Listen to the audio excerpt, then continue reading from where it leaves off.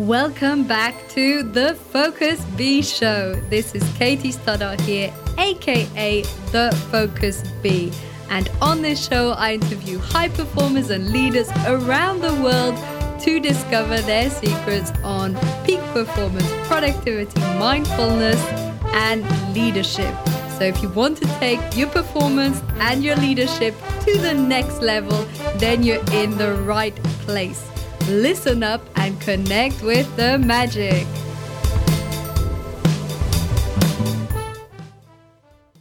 And we're gradually and slowly approaching the end of both the series and the season. So I hope you've been enjoying this fourth season of my podcast, The Focus Bee Show, on T and Pi, greater time, energy, and attention for improvements in profit, impact, and expertise, because I fundamentally believe that the way in which you manage your time, your energy, and your attention has a ripple effect on your profit, your impact, and your expertise in your business.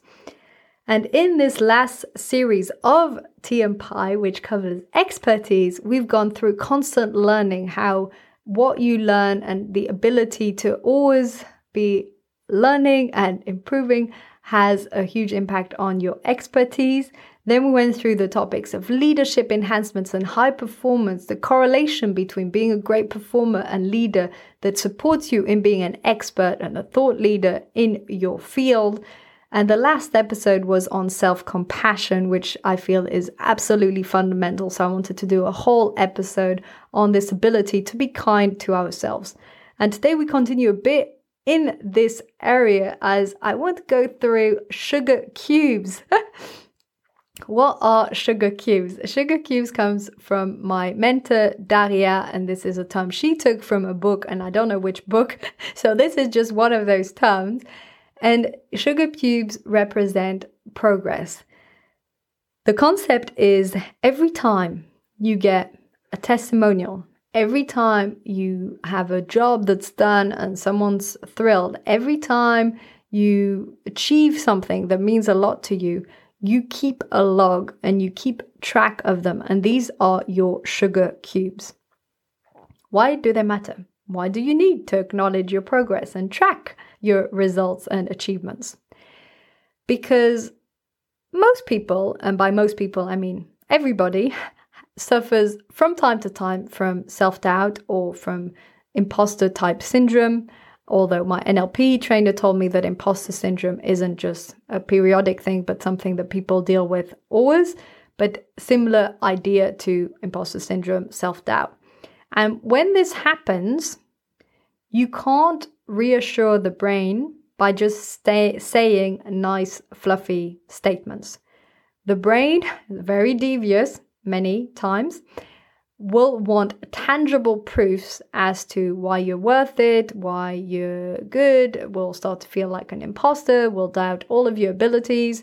And when this happens, having something tangible and written down can really, really help you to overcome those types of crises. For instance, when you suddenly doubt your ability in your field or whatever it is, and you look up your sugar cubes and you read the list of testimonials or compliments or achievements, and the list can be very long because you can add any small token of acknowledgement, any small comment that someone sends about one podcast episode, any review. And in those moments, what will happen is you will shift and transition from self-doubt to acknowledging that your work isn't about you, but about the impact you make on others.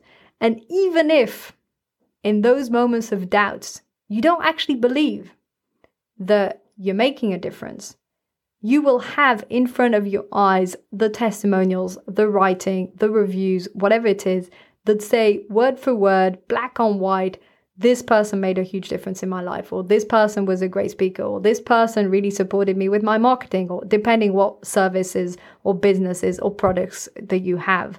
And even if you don't have your own business and you're an employee, this also works because you can have words from colleagues or your boss or anyone around you or clients anything that sort of confirms that you've done a good job. So every time something like this happens, learning to make a habit of copying, saving it, and putting it in a folder, in an Excel file, in a notebook, wherever you want to put it, will help you every time you have those moments of discouragement, every time you feel that what you're doing isn't making any difference.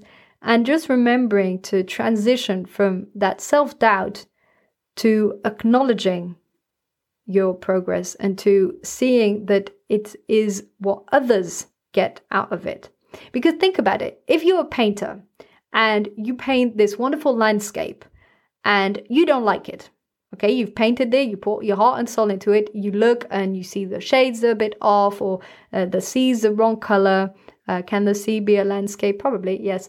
And so you see that all of these things are not the way you would like them to be, or not how you imagine.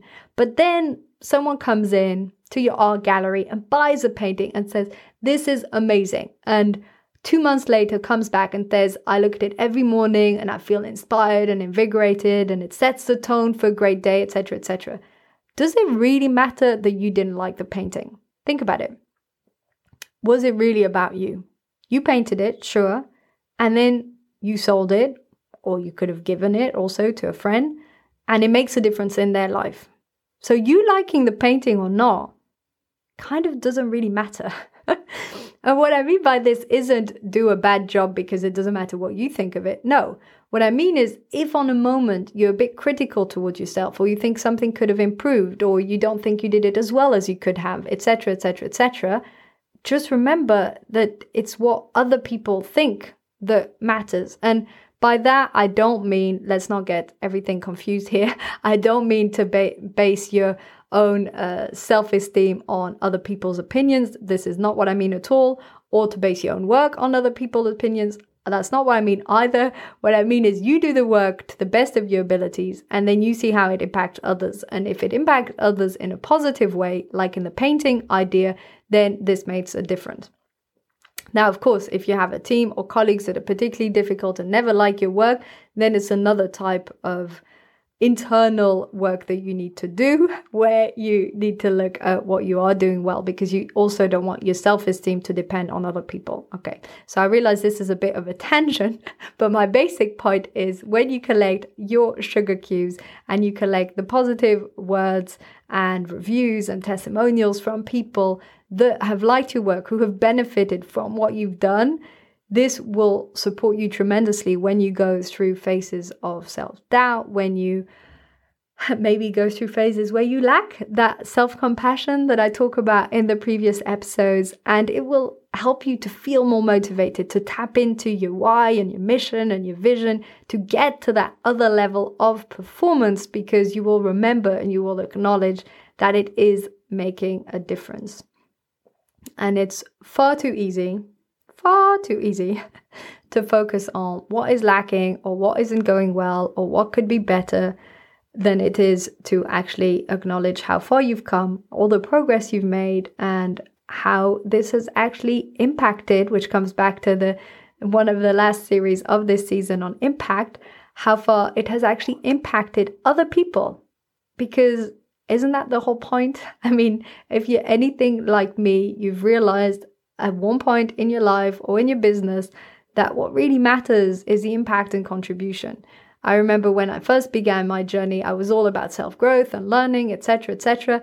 And that's all great. But after a while, it feels a bit empty if you're not contributing. You can learn all the amazing things in the world, but if you can't share them with people, and if you can't impact other people's lives, it doesn't feel as meaningful. So, and this can be the same if you don't have your own business, because you can impact your friends, family. You can even impact someone you've never met before just by being smiley and pleasant to them on a train ride. So you can really impact a lot of people in your life, even if you're not aware of it. So yes, sugar cube, super powerful. Absolutely love it. Love the term, even though I don't believe in eating sugar, but the term is so cute, sugar cubes.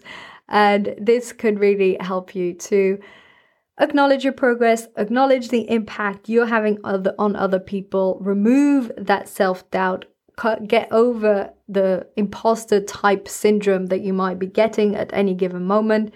And also it will enable you in moments of crisis and doubt to let go and to rewire your thoughts, because you will be changing your focus from a place of lack to a place of abundance, because you will see the abundance of progress and projects and reviews. So it's really a habit to develop, to have these sugar cubes in place and to notice the progress you're making along the way. If you don't have any yet, that's okay. Start a brand new folder, Excel sheet, Word document, whatever you want.